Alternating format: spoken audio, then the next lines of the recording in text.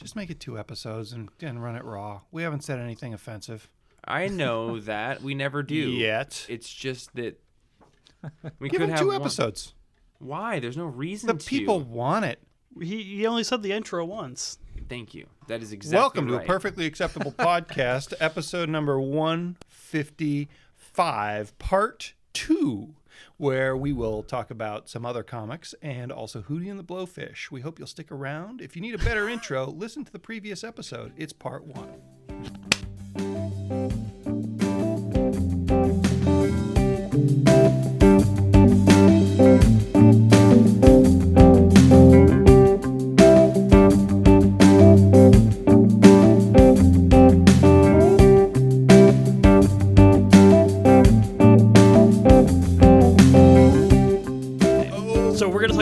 Again. So let's do that again and then re-rank them. But I do want to hear about Legion of Superheroes very much from my wonderful best buddies that I'm sitting in a room with.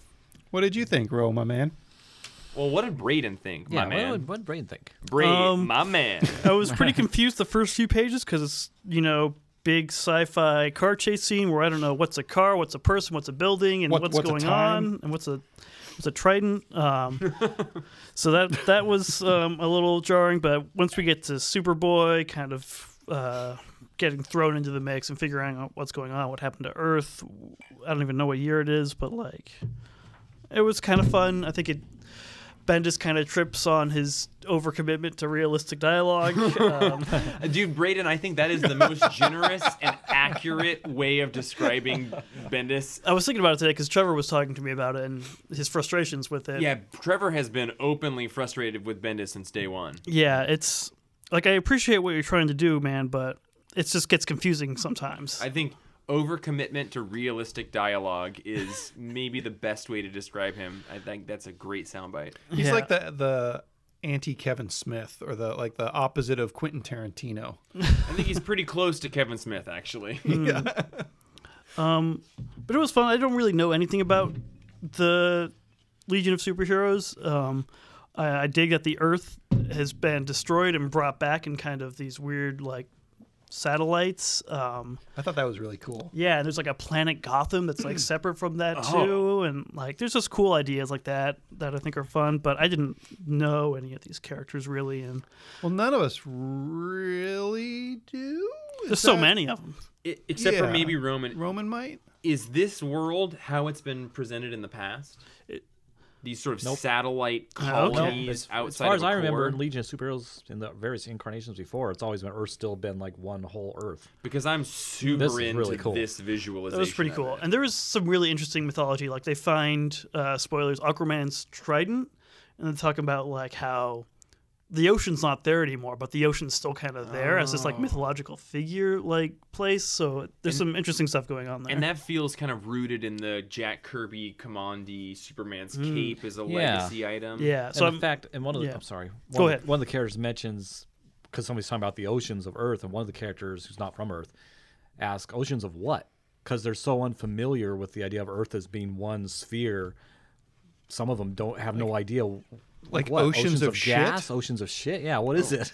They don't even know. I mean, probably not shit. I sure hope Probably They not. don't shit in the future. Yeah. Okay. Well, They don't talk about the Legionnaire that's from that world. Just teleported into the ocean. Ro, did of you shit. recognize every single character in this book? Not every single one. I mean, most of them, yeah, I know. But you'd score I pretty know high on the what Verge is. test. Yeah, like this guy in the beginning, which I had to reread because I was like, wait, who's this guy at the cape? And then the cape gets shredded, which I didn't realize. I don't know what they're going to call him in this, but that's Ultra Boy, Joe Na. I feel like the Legion Wow. would be a step up Bro, if they had Joe, better man. names. Joe. Like Ultra Boy. So are is just Superboy and Ultra Boy going to get into some kind of Ultra Boy's competition here? deal Yeah, is they're both going to go after Saturn Girl. And Mega Boy. probably Ultra Boy's deal is Omni Boy will win. he kind of is Omni Boy. Yeah, I mean his deal is that he has a bunch of superpowers, but he can only use one superpower at a time. So sometimes you see him fly, sometimes you see him do this super speed thing. Okay. Yeah, I don't know how it Sidebar. works. Roman, how do you know all these characters? And how in the original 'Cause- Legion run, did they actually all have enough time written in them to be characters that are developed in a way? Oh yeah, because Legion of Superheroes has been around since the mid '50s. So like Saturn Girl and Lightning Lad, they were all introduced back then, and then they've added to them over the years. So. I just want to take a moment to everyone.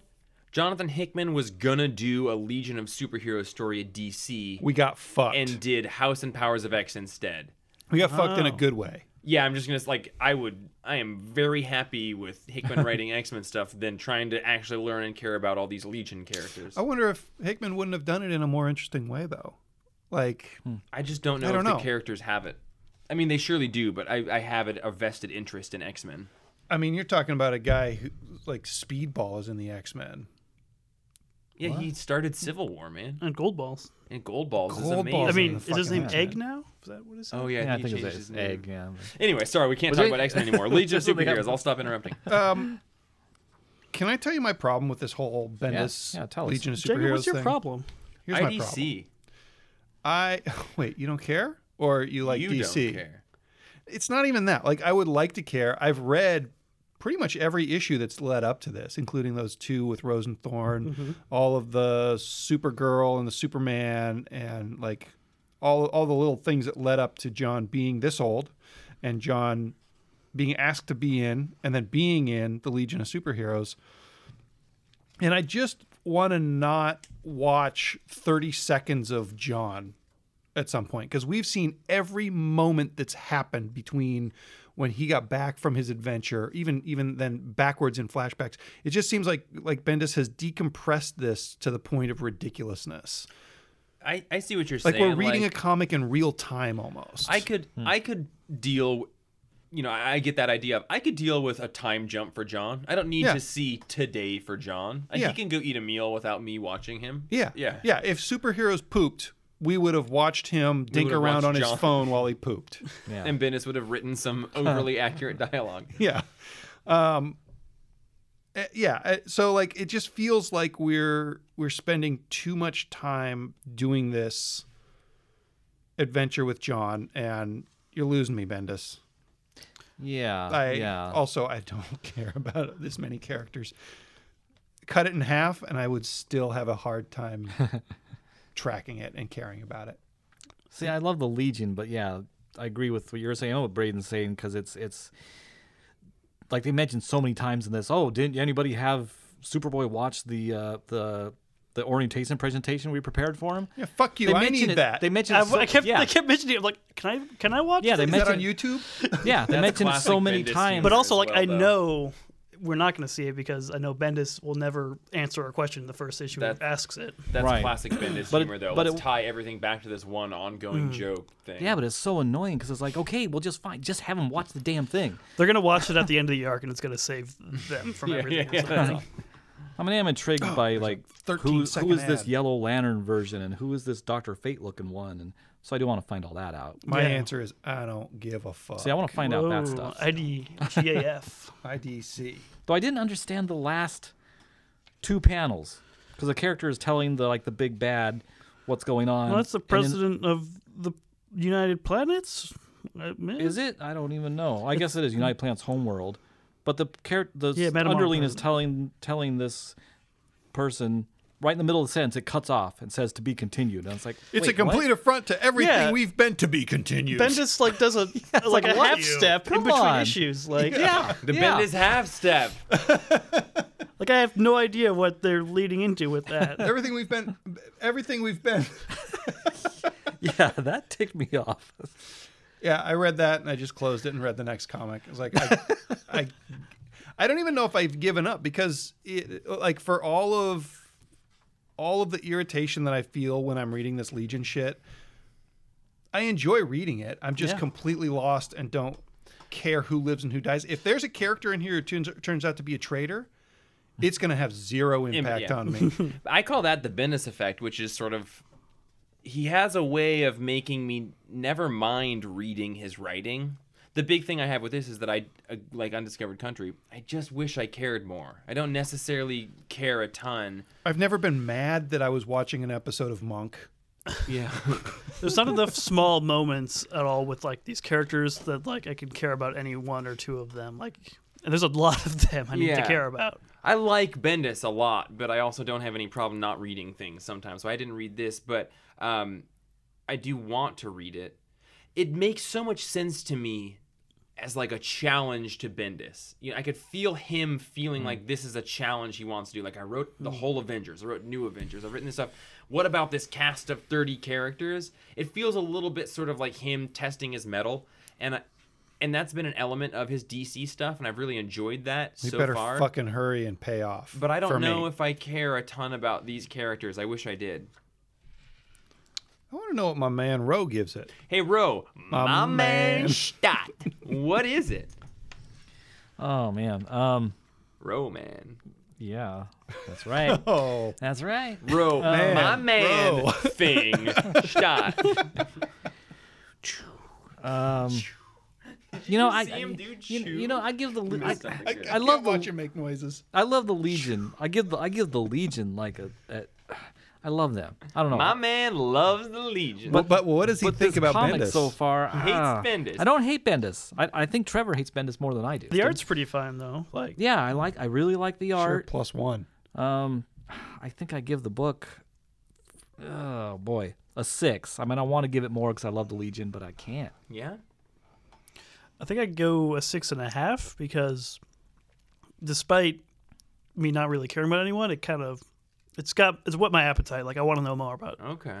all 30 of these wacky characters. That's an endorsement. I mean, I haven't read it yet, so I'm curious what like Legion fandom thinks of this because I mean, Legion fandom is huge. I think they'll take anything at They're, this you point. could say they're Legion. I don't know that Legion fandom is huge. When was the last time we got a Legion book? How many subs are on their subreddit? Mark Wade's run. You know how many subs we have for this book before it came out? Like, every single Legion 75? fan in Wow. the country wouldn't fit in our store. Probably. That's pretty big. For years, the biggest fan magazine for in comicdom was the Legion Outpost, which was a Legion fan. He's so full of shit. I believe him because I love him. I choose to believe him, but I know that's bullshit. That's a choice. We have so many of those rings. Paul left over. Levitt There's no got his way. start writing comics when writing Legion when he was 13 years old. Yeah. So, Django, what did you Legion give was it? created by a 13-year-old. I give it a 10. No, it was created in the 50s. Django, I almost just gooey ducked for you, but then I realized you've never given something a 10. I give it a 5. Have you given anything never a 10 given on anything a 10? I've given shit a 10. Well, talking Andrew, about back me up. Yeah, I was gonna say. Andrew Carlson, friend of the Yeah, show. we're talking about comics, If not you shit. could please corroborate whether Django has actually given something besides Harley Quinn breaking glass a 10. Oh, now there's caveats. Yeah. Single loves issue. Harley Quinn breaking Single glass. issue 10. Do you know how close I was to making that my November-December pick? Yeah, 5. It's Perfectly acceptable. the art's really good. For as irritated as I am with the dialogue, like I read the whole thing. You know, I can't believe I had the whole thing. art that is really The whole good, but mountain. kind of inexplicably good, is this Spider-Man and Venom Double Trouble by Mariko Tamaki, and the artist is Guri Hiru, who has done a lot of covers, did some Gwenpool art. Yeah, Gwenpool and the Superman Smashes the Clan art. So while looking at that open book, I wanted to say, Braden, what did you think of Superman? I swear to God, I wanted to just interrupt Roman and say, Braden, what did you think of Superman Smashes the Klan? I loved it. It was great. I just, especially the art. Like I love seeing those classic characters in classic times with a kind of revamped style. I wonder if this book would be less impactful if you didn't know the Spider-Man theme from the animated series back in the whatever 1920s Same thing goes with Unbeatable Squirrel Girl #1. She also does her own version of that of song. this same song. Yeah. It's not. It was the 80s. Tell me why I liked this book, Braden.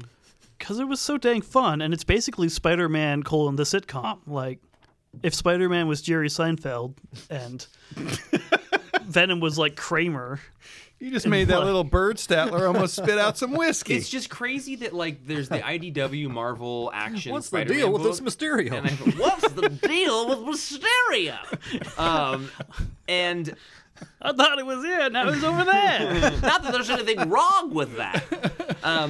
But it's just that I didn't love those Marvel action ones, and there's something like the balance of fun to text size to art in here it's all, I think, perfectly in play. It's these two creators who are just like so good right now, especially like Mariko Tamaki is like doing great work. She did On that Harley Quinn X-23. She did that Harley Quinn Breaking Glass. I think she just started like her own imprint with like some publisher, like not Scholastic, but maybe like a different one that's going to be like young adult, like queer stories and stuff. Okay.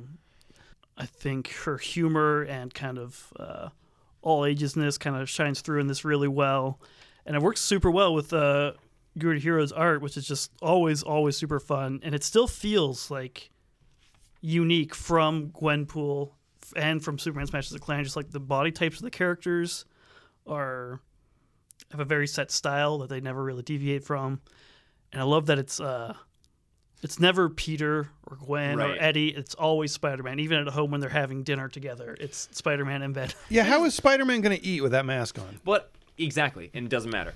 Comic books. Doesn't get to.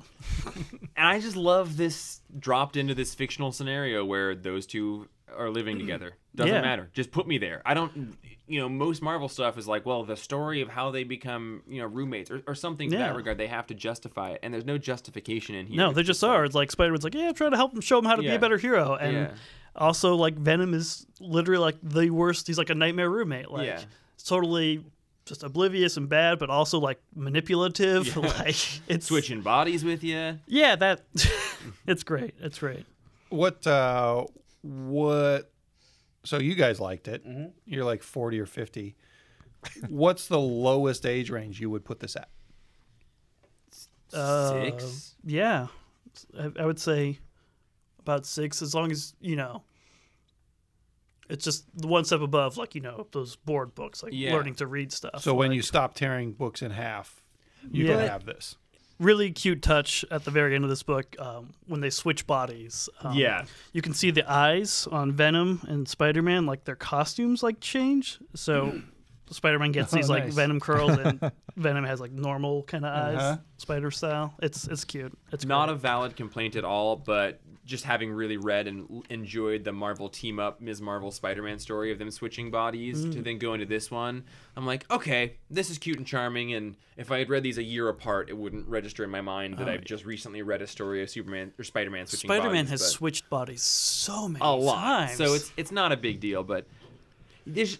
As I was reading this, it made me excited to read this book and have immediately another book in the arsenal of a really solid book that you can give a child and their parents or, role models will enjoy reading it as well, I think. That's super important as an adult who's read comics and books to kids. Yeah, you got to enjoy You bore it. me. It's going to disappear. It's going to fall behind the bookshelf Yeah. one day. And I think that they did a really great job of, I think even like DC superhero girls can even be a little text heavy for me at times. Like if a thing is just supposed to be kind of lighthearted fun, when I was a kid, like I was really just looking at pictures anyway. So to have more text bubbles as a little kid reading them just made me feel like I was missing out more. And you get plenty of Super story light. here, but like the white and the black text bubbles really juxtapose who's saying it, and there's a sense of novelty with every panel, and it's And it looks like there's not more than a sentence in each bubble, too. it's perfect. Right? Like, But it feels conversational and realistic the whole time. Like anyway, I was pretty pumped about it. yeah, it was great. how many issues? Good 5, I question. think they're doing. Yeah. 5? Yeah, I think so. Also, one weird thing, they did like a couple variants for this book, which totally For a kid's great, book. totally fine looking variants, but they're just very like normal Venom style. Like, or I saw that. I didn't was- even think about how that is super weird, but this is a book that I think caters towards younger readers.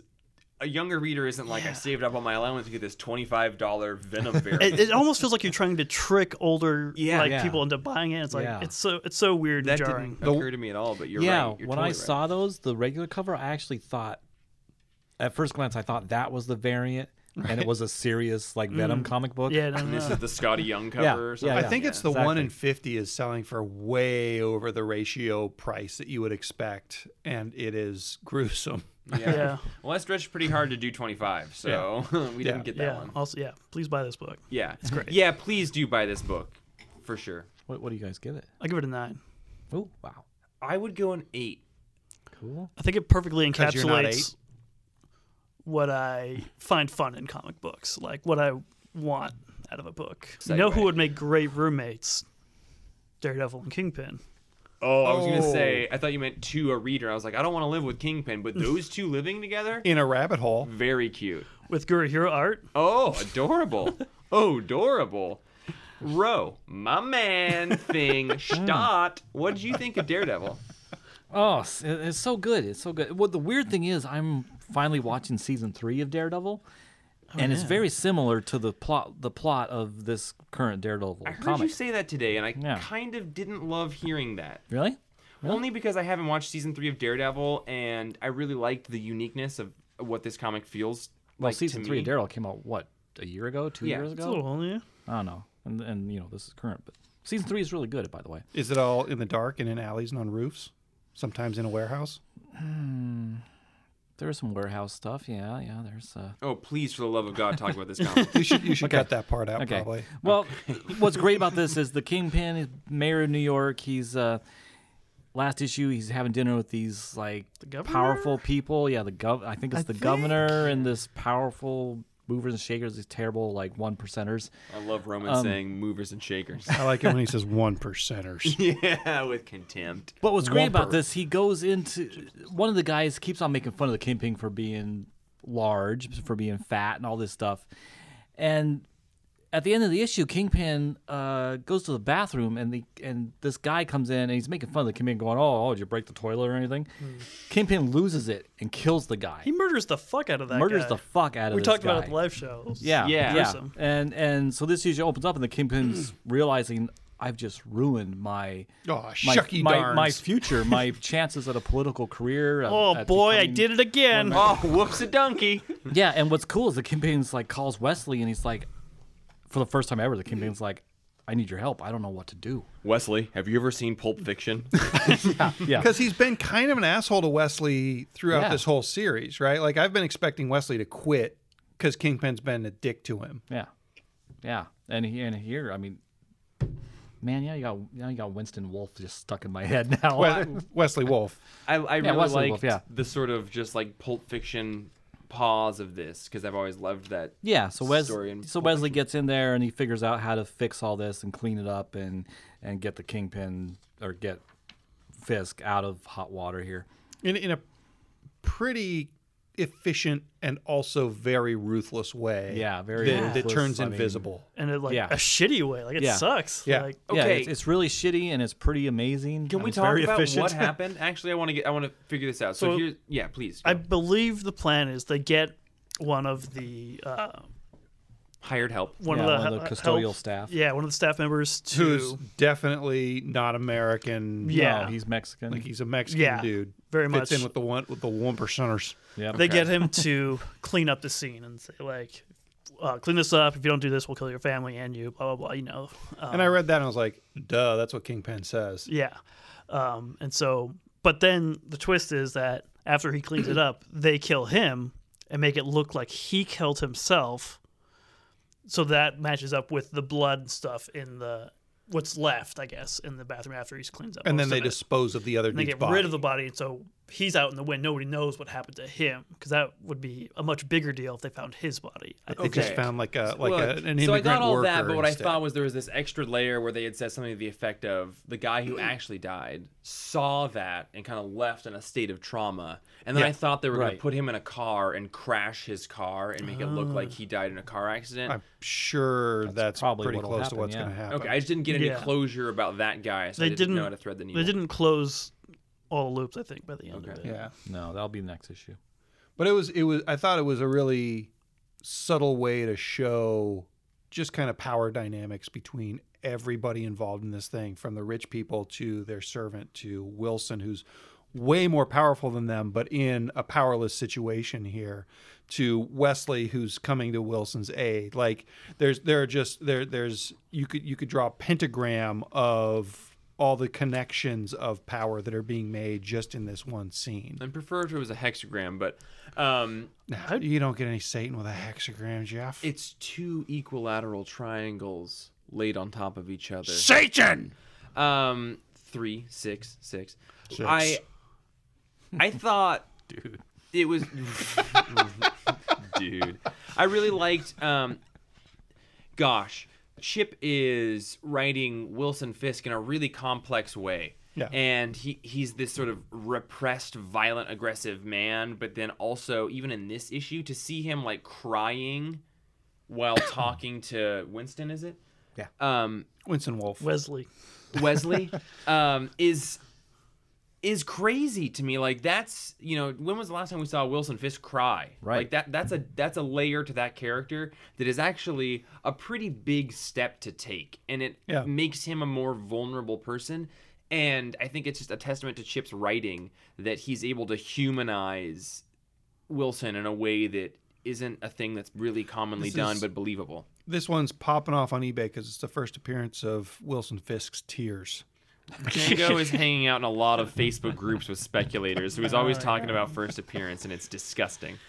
So Daredevil's in this issue too. Oh yeah. Right. But I feel like they I could guess he have. is, yeah. It would have been maybe more satisfying if they'd just done Kingpin and kind of closed some of those loops we just mentioned. But Yeah, they check in with Daredevil.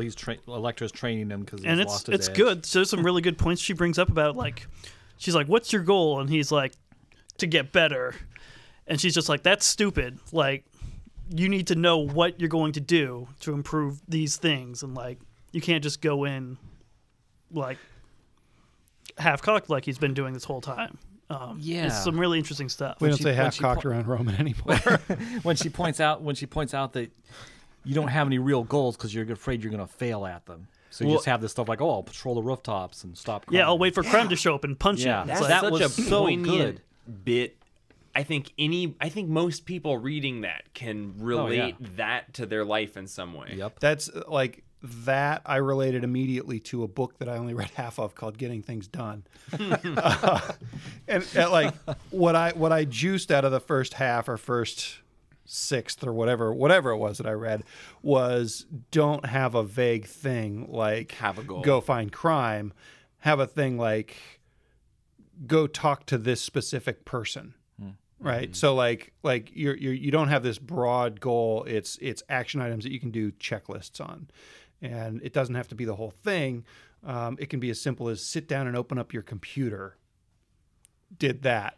Check your email. Did that. Mm-hmm. I really liked the way Elektra appears like the Frank Miller Sienkiewicz era Elektra. Just like the hair. The hair so and the much hair. costume. It feels like a more classic Elektra. And she's a character I haven't read a ton of, but I really appreciate creating a sort of iconic Elektra character and then feeding back into that image. Like there's been several incarnations of her, and I like kind of almost creating a standardized thing. Like with her Starjammers headband and everything. I like the headband on Elektra. And I remember, Braden, were you on the podcast for like the first issue or two of Daredevil?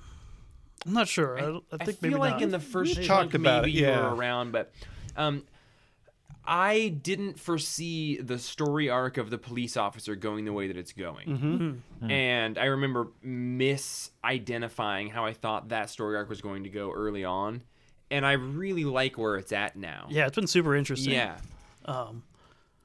This is taking everybody and turning them a lot more gray. It's almost like a Jason Aaron kind of thing, where you're like, fuck Wilson Fisk, Daredevil's rad, this cop's a dick.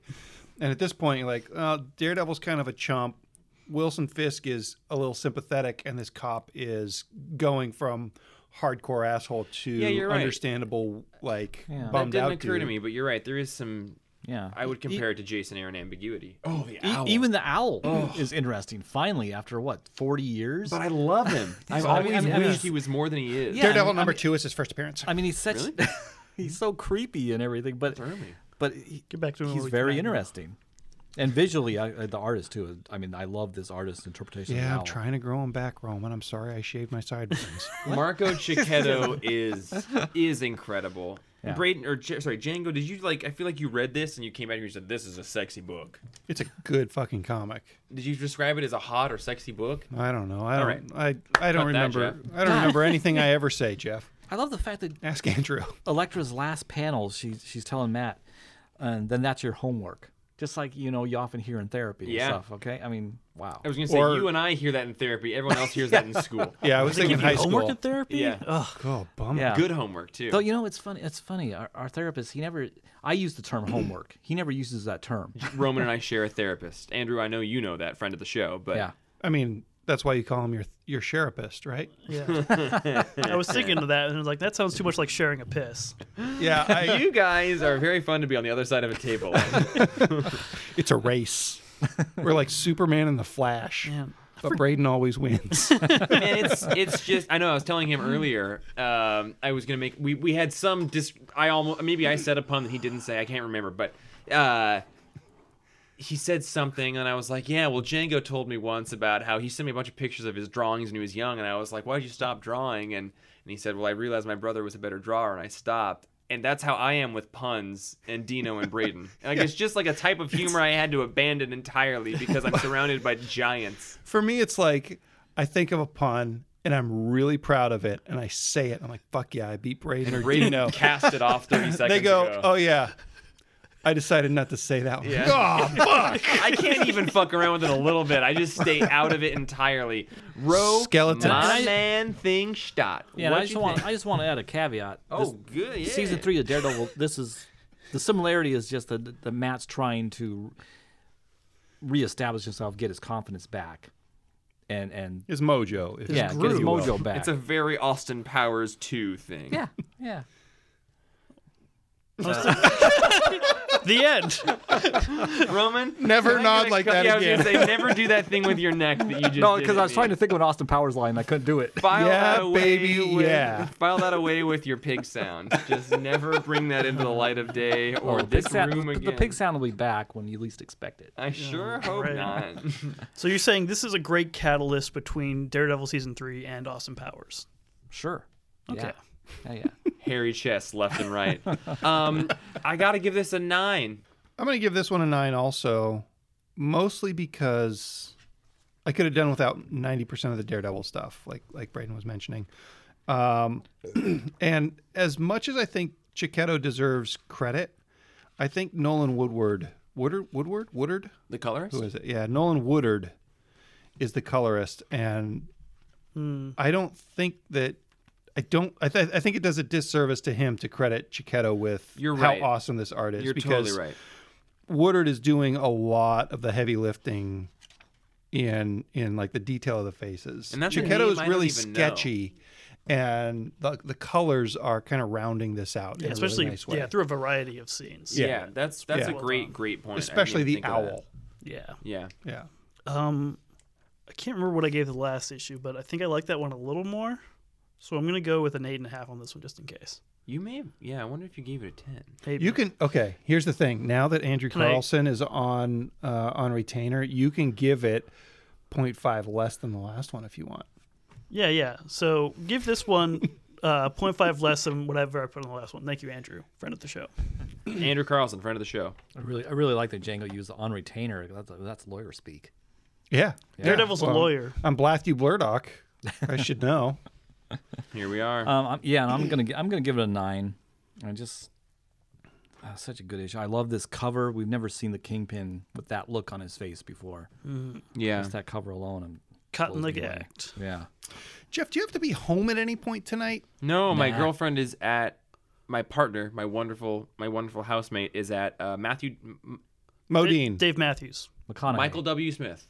All right. I got a text message Matthew- about 20 minutes ago that she's at the intermission of a Michael W. Smith concert right now. Matthew So WK? Who? My dad's name is Isn't Michael Smith. he a Christian rock dude? he's a Smith. Christian musician. Hey, I knew that. for sure. Yeah, Nolan Woodard has done a fuckload of coloring. A huge body of work. Him and Bernstein are the ones that broke the Watergate story. Yeah, I right? feel like there's a few colorists that. I mean, there's not a ton of colorists, but the ones that are out there like do a ton of work. Yeah, for sure. And that's not a name. Woodward and Bernstein, we all get it. Very good. There's a lot of colorists out there. Yeah, this is a name I haven't recognized. They've done a lot of sort of lower tier things, but a lot of Marvel stuff. Okay. The reason I asked if you were... If my girlfriend is at a Christian concert where right where now. your girlfriend is right this Yeah. minute, is because we're creeping up on a couple hours of recording. Yeah, We got a few issues left. 2. I got a thing that I would gladly bring up if we want to waste some time. I we always got- talk about that. When Django's on the podcast, there's always one moment where he goes like, and maybe you can cut this out if you want. 20-minute discussion. Well, I think it's a thing we've talked about before, but I have anyway. Halftone Dogs. Mostly we talked a lot about Immortal Hulk 25. I did 24 and 25. We hadn't talked about this book on the podcast for quite a while. Yeah. And I really just wanted to hear Roman 26, Immortal Hulk, Al Ewing, Joe Bennett. What if his name is Ewing? E-Wing? I don't think they had an E-wing in Star Wars. That's one of the really reject ships. Too much drag. Yeah. Even in a void. yeah. Colorist Paul Mounts. Where are you at with Immortal Hulk right now? I think people would love to know. There's a lot of people reading this book, and you're the biggest Hulk fan. He's one of your favorite characters. You really like this issue. I would love to check in with you in this series. Man, I love this series. I love this issue. I love the fact that Bruce Banner has reached a point where he releases a video manifesto because he's just like, I agree with the Hulk. Braden, you read this issue? Humanity needs to so end. behind. Humanity's going to end? You know who's in this issue? Namor? Yeah. Yeah, What? Namor shows up. Iron Man shows He's up in on the a whole panel. dang I mean, thing. But As a in- secret undercover guy who Yeah. reveals himself As a at the fry end. cook. I love that. He's Did a fry Johnny cook. Storm Making good burn off clam his chowder. beard and reveal his true identity? No. He's making clam chowder? Uh-huh. Best Fucking clam chowder he's ever gross. had. Yeah. Cannibal. Well, he's playing a He's little not joke. a clam. Clammable. Namor's got a sense of humor. He's playing a little trick there. I need to read this book. I saw Namor and I was like, oh, Braden. What's he wearing in it? They'll never recognize me. I'm eating clams. Where does he take off his hat? There we go. That right there. Takes Ugh. off his hat. He's supposed That's to a- take off He's his wearing shirt. a Yeah, funny that's bandana. that's a lot of clothes. That's like 2, maybe 3 shirts too many. That's the joke. He's like, I'll put a bunch of clothes on. Gosh. I'm eating Sorry, I clams did- and wearing shirts. I've ruined your discussion, Roman. No, Rom, no, my not man. Not at all. Wait a minute. Rosh. Not at all, baby. It's cool. It's cool. Oh God, it's Ro. I love Ro. We've always been an excellent non-team. I'm not snapping. Because they were in Tales to Astonish, right? Yeah. Namor and Hulk. Yeah, The Submariner the Hulk. Defenders. Yep. Yeah. This was just a great issue. I mean, he meets with Bruce Banner meets with Amadeus Cho because Cho's confronting him about him releasing this manifesto saying basically, humanity's screwed. It needs to end. There's all these problems with humanity. And Cho's Bruce said confronting- that? Yeah, Hulk's He's been, like off the Hulk's been rails. acting it out, and Bruce is agreeing. Did you say it with a Basically. big toothy grin? No. No, not He's quite. Bruce, Just very human seriously. Bruce. And sometimes his eyes go green and angry, and you think he's going to Hulk out, but he doesn't. Okay. But definitely the Hulk is running the show here nowadays, it seems. I gotta read this Yeah. book. But did it feel like a good hop-in point? 24 and 25 is. 425? Okay. Yeah. 25 was a big oversized one. There was like an issue of Yeah. Profit. And then there seemed to be a pretty big jump between that and this one. But my question is that this issue creates a big bad in the form of Dario Auger.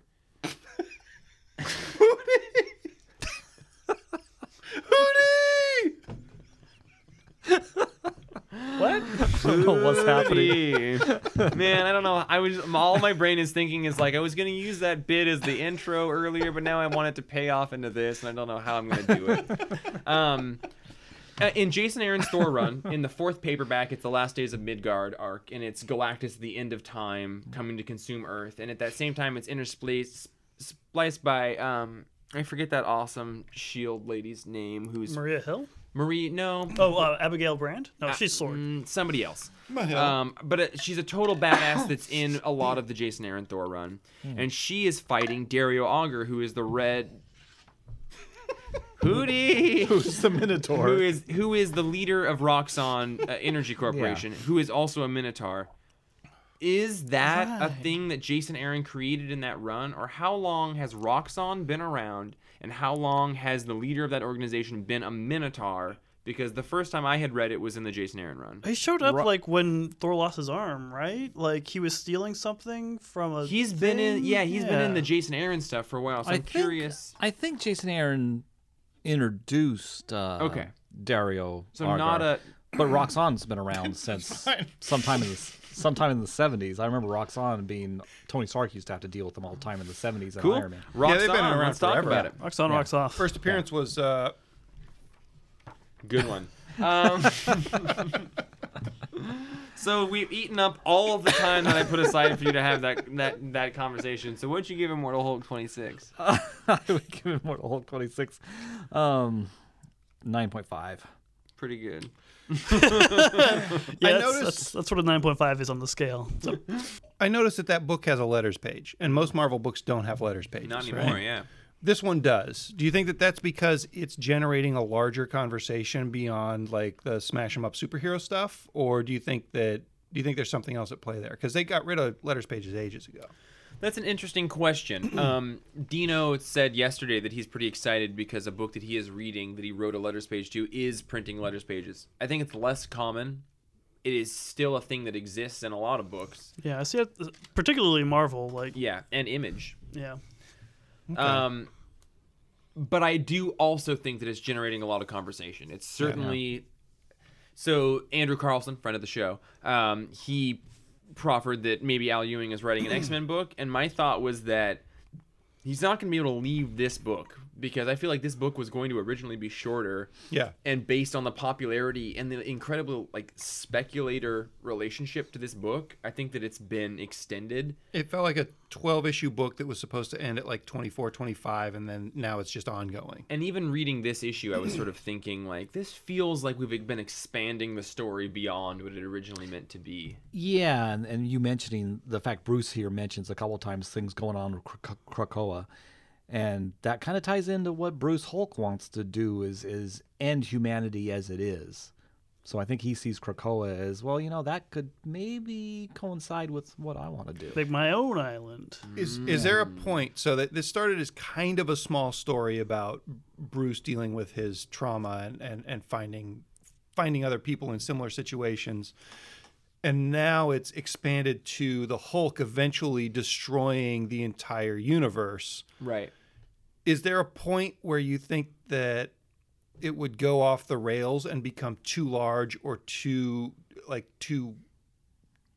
silly? I was thinking that while I was reading this issue, and I was trying to think of, I think that we're almost, the scenario I drummed up while reading this in my head is like Hawkeye shooting a arrow at Hulk to give him a drug that just pacifies him, kind of like that Twilight Zone episode where the kid just watches TV. Because at this point we can't kill him because he becomes the Hulk, but we need him pacified, or we need to basically replanet Hulk him. Right. And I like being in that spot. I like that Al Ewing has placed us in this spot of like we have to do something about the Hulk, like Because he's going to break the Marvel universe. Yeah, this run has created the necessity that we have to do something about That'd it. be a great OGN. Hulk smashes the Marvel universe. Oh. Okay. Did we say everything we need to do about that? Can we bring this thing home? I don't know really what like I'm going Alex to cut out of Ross. this. So what was the thing you wanted to do earlier? I think we talked about this another time, but Svengoolie just I fucking hate this guy. Borwin. Django or Svengoolie? Svengoolie. Okay. oh, your face. Darwin. So, I think we talked about at some point, maybe AC FOTS can tell us which episode it was in. But so my question is, if superheroes were real, would we have different fiction?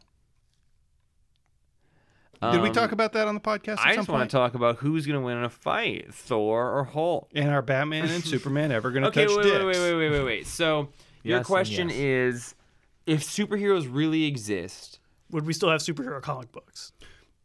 Yeah, or would would they be would our balance of fiction be or pop culture be different? Yeah. Yeah. Well, yeah, we'd have comic books about Joe the checker at Safeway.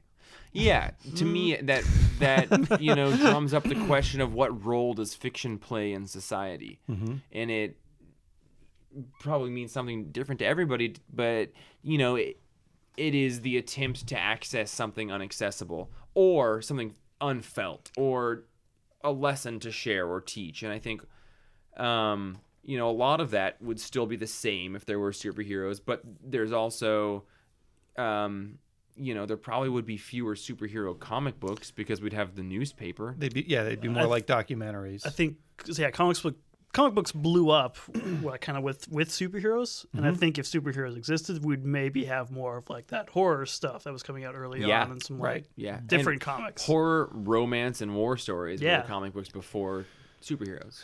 So I talked to Dan at the Red Light the other night about this, and we argued about it for quite a while. I think that my initial wording didn't quite click with him, but he was saying like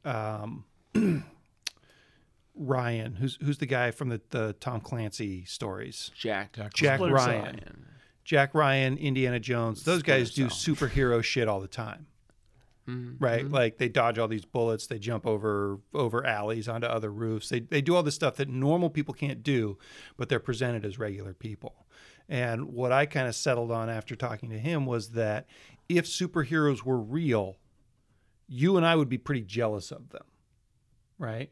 Like, gosh, I wish I could fly. I wish I could do this. I wish I could do that. Sort of the human mutant paradigm in X-Men. Right. And I think that a lot of our fiction would become regular people doing awesome things without their powers. Yeah, I think that's a pretty realistic idea of how I think that would be a big portion of story market. Yeah. Mm-hmm. And then another thing that we talked about was how like in the 50s, the cowboy genre was a big thing. And at this point, we're lucky to get one good Western movie in a year. Right. Mm-hmm. And in like the 60s, we had a different genre that took over. In the 70s, we had another genre. In the 80s, we were like all horror and shit like that. So just having superheroes around all the time could make our fiction totally different. Well, it makes me think that that's what I said. Dan didn't think it would change much at all. And then he brought up Lizzo because the interesting thing to me is She's that a superhero. Yeah. I grew up hearing. So my dad was born a long time ago, and he grew up in a house that was very into science fiction stuff, and then it was also into superhero stuff.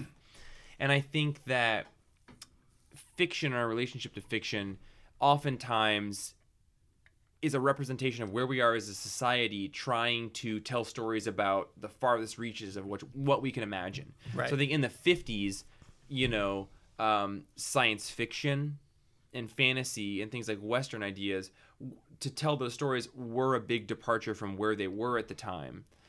I think that superheroes act as a catalyst to allow people to reach further because it is basically, before necessarily the strict idea of the superhero, which the earliest story is Gilgamesh, and there's a lot of arguments to say that Gilgamesh was even a superhero. Right.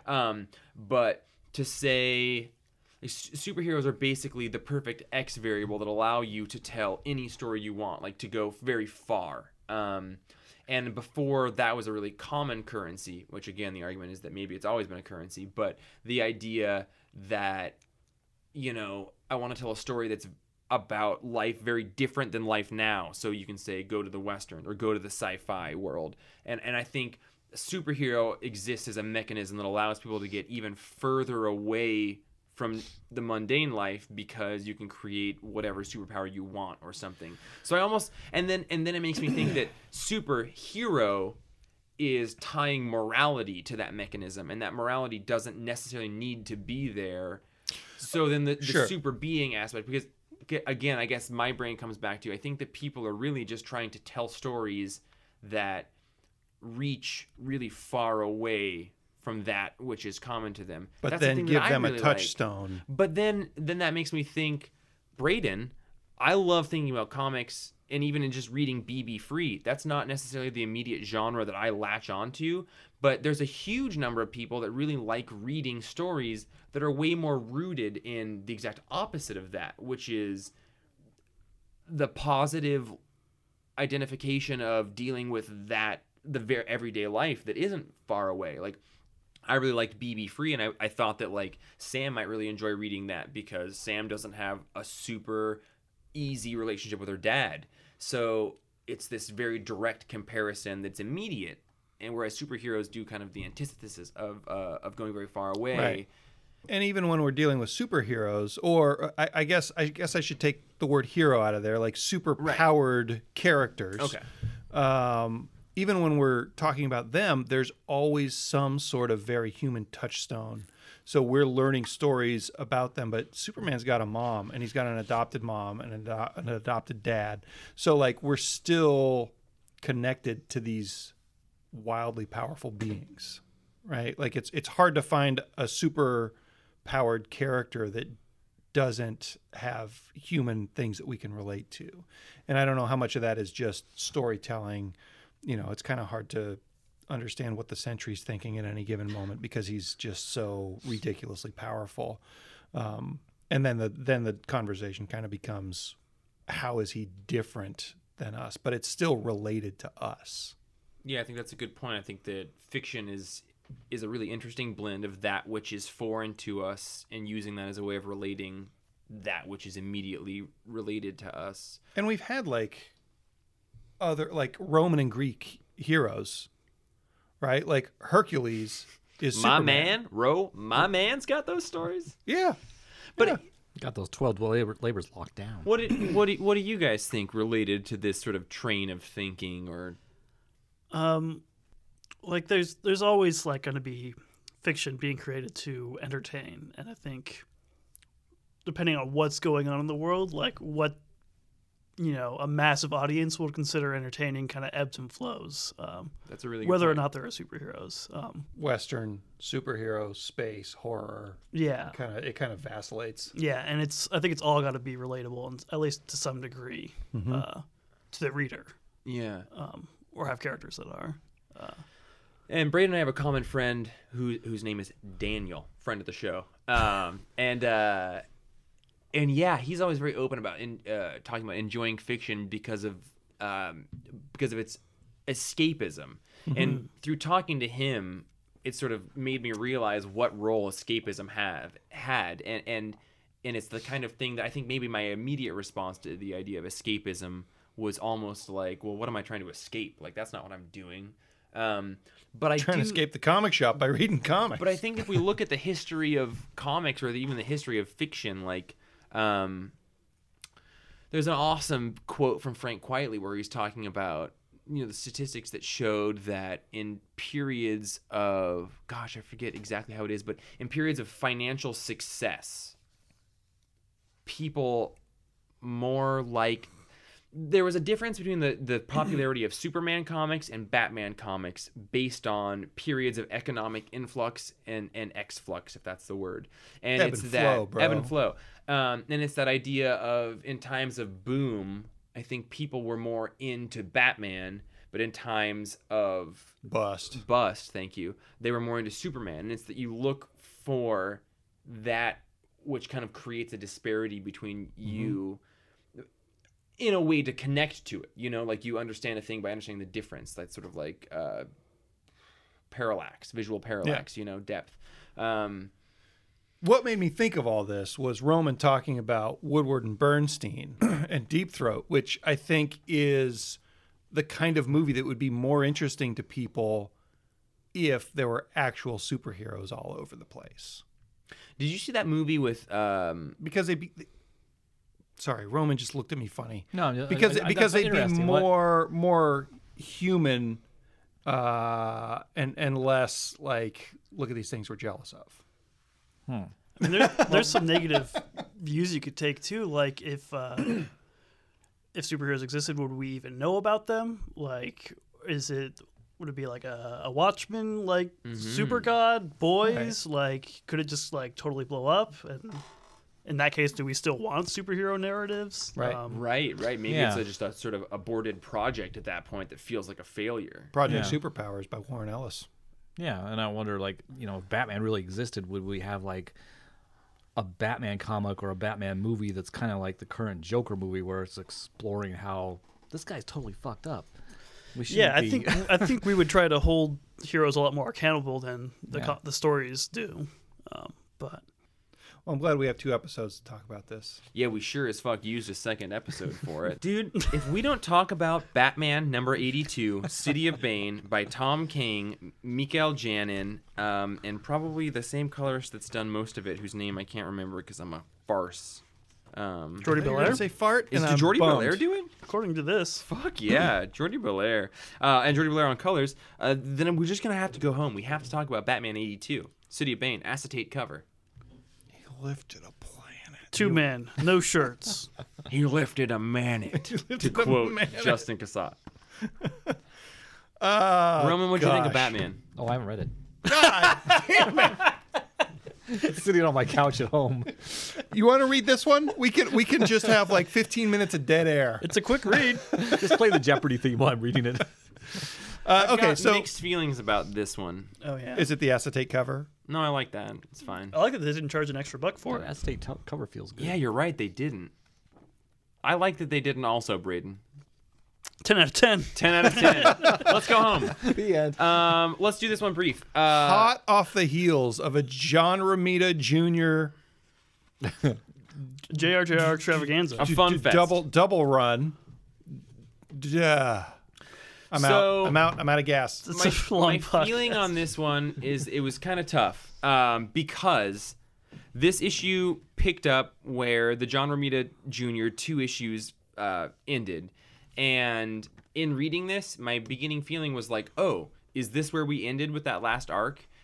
And it felt like I was missing something. And I think that it has something to do with the Batman and Catwoman miniseries that's going to be starting after this that Tom King is also writing. And just sort of the drastic changes to this series flow that the creation of that one sort of made. And Django and I talked a lot about it on Wednesday, but I think that my ultimate feelings are that there was like a 10-issue arc that got condensed to 2 issues that John Romita Jr. did the art for.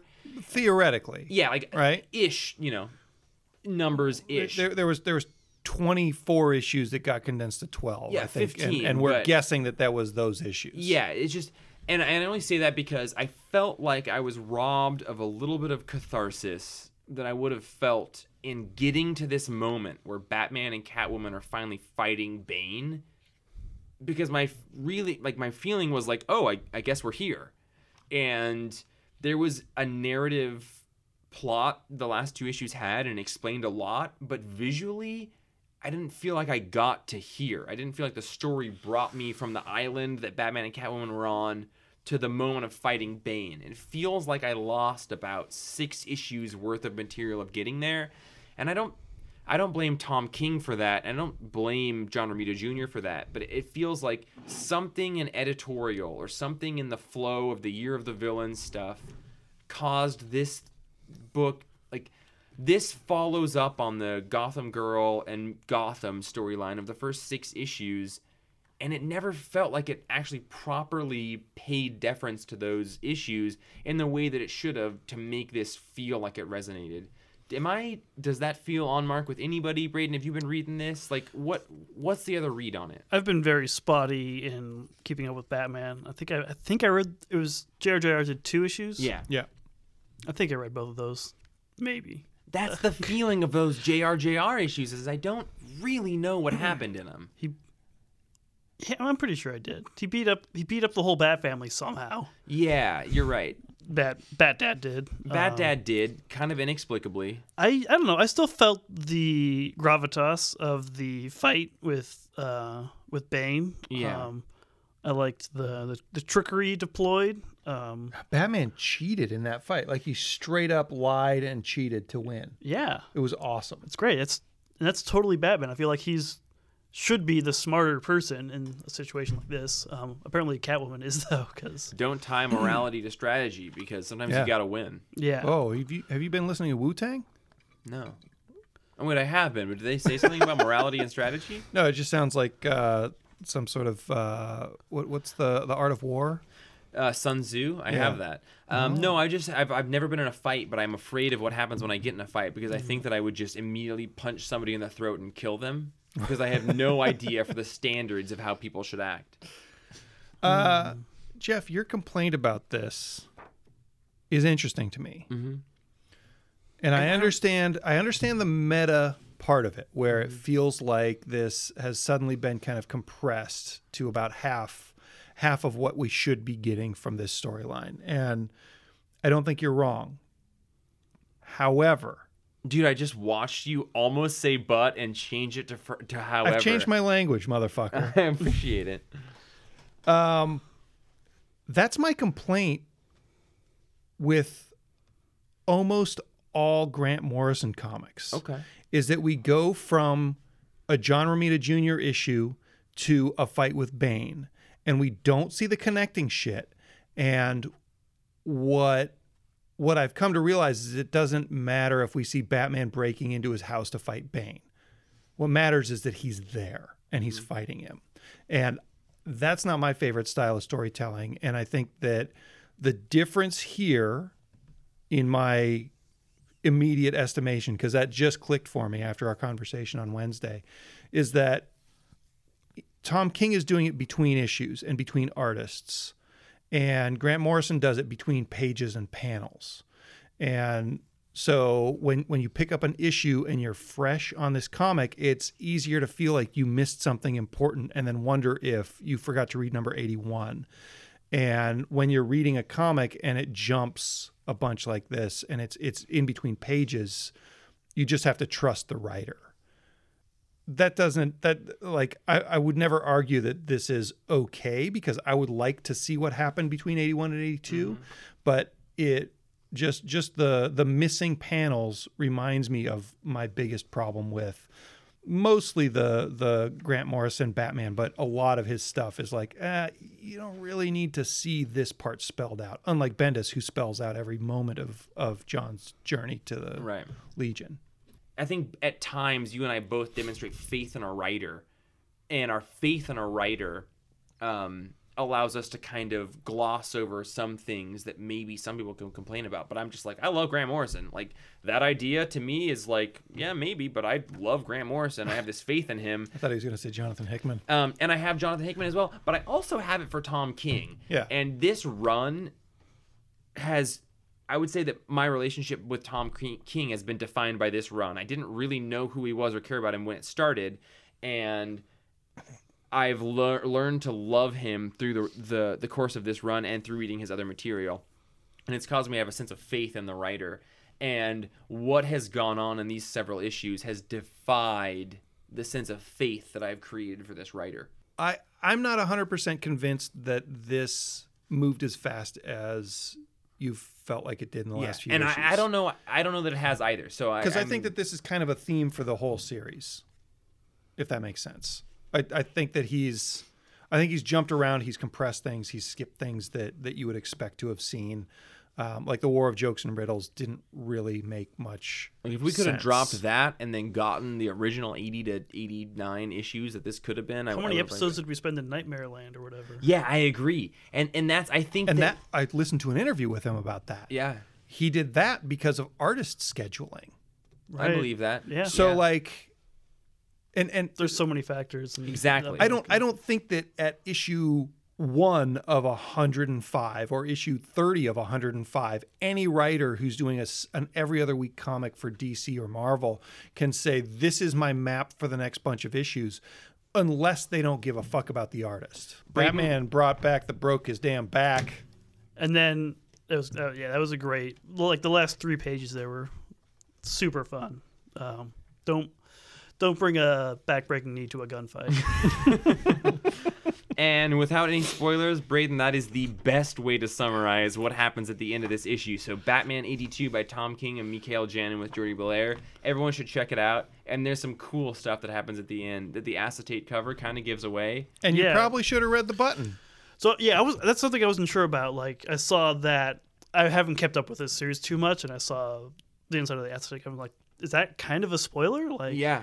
I think don't flip open the acetate part until after you read it. We gotta go. I'm sorry. What do you guys give Batman? 8, 9. 8.5. What's our phone number? Listen, if you guys want to, thank you, Braden. That was a great segue. If you guys want to leave us a question that we may or may not answer because we get wrapped up in our own shit, but I really want to answer all of your questions. Oh, I got a couple phone calls for the one. Dude, the last several. If you've been listening to all of the episodes, I've thrown you under the bus every time, and I'm like, Django is the guy who has access to the voicemails, and I don't. Yep, but I sure do. 1-619-663-6999. 7334. What? 7336, dude. I just got really caught up. 1-619-663-7336 will get you to my inbox, inevitably be lost, and 4 weeks later we'll listen to your question, and You we should love do it though, because we really enjoy it, and it's worth the ride, bud. Yeah. Man, Hootie! Oh man, you just meant, man, this podcast. Oh man, look is at that audio. Impossible. See the This hootie. podcast is an impossible length. It's either 2 podcasts or one giant podcast with stuff cut out. It doesn't make sense. No one knows. info@thecomicsplace.com. Roman hasn't said anything for 20 minutes, The but his Impossible eyes Podcast- actually haven't Papcast, closed. Yo. Yo. The But the Impossible thing is, Papcast. What? he hasn't closed his eyes, which is usually he falls asleep, but he's actually been awake this whole time. Have you seen how much whiskey he drank tonight? I love it. He treats whiskey like it's coffee. It keeps him awake. Yeah, whiskey is the food of the gods. It's what powers Pokemon's. Energy. Energon. gosh. Energon. It's Energon. Energon, right? Is it Energon? You or is that We'll see Transformers? you all soon for the release of Fuck. Pokemon Sword and Shield. That's Transformers. What's Pokemon Sword and Shield? I'm Jeff. I've never been less certain that I can edit a podcast than I am right now. I'm Hootie, and you don't have to edit it at all, buddy. I'm Braden, and I'm getting Pokemon Shield and picking Grookey. I'm getting swords. This is going to work well. Oh yes. But I thought you were Jeff. Right. I'm the Rowfish. Peace out, baby. The roe fish. Oh god.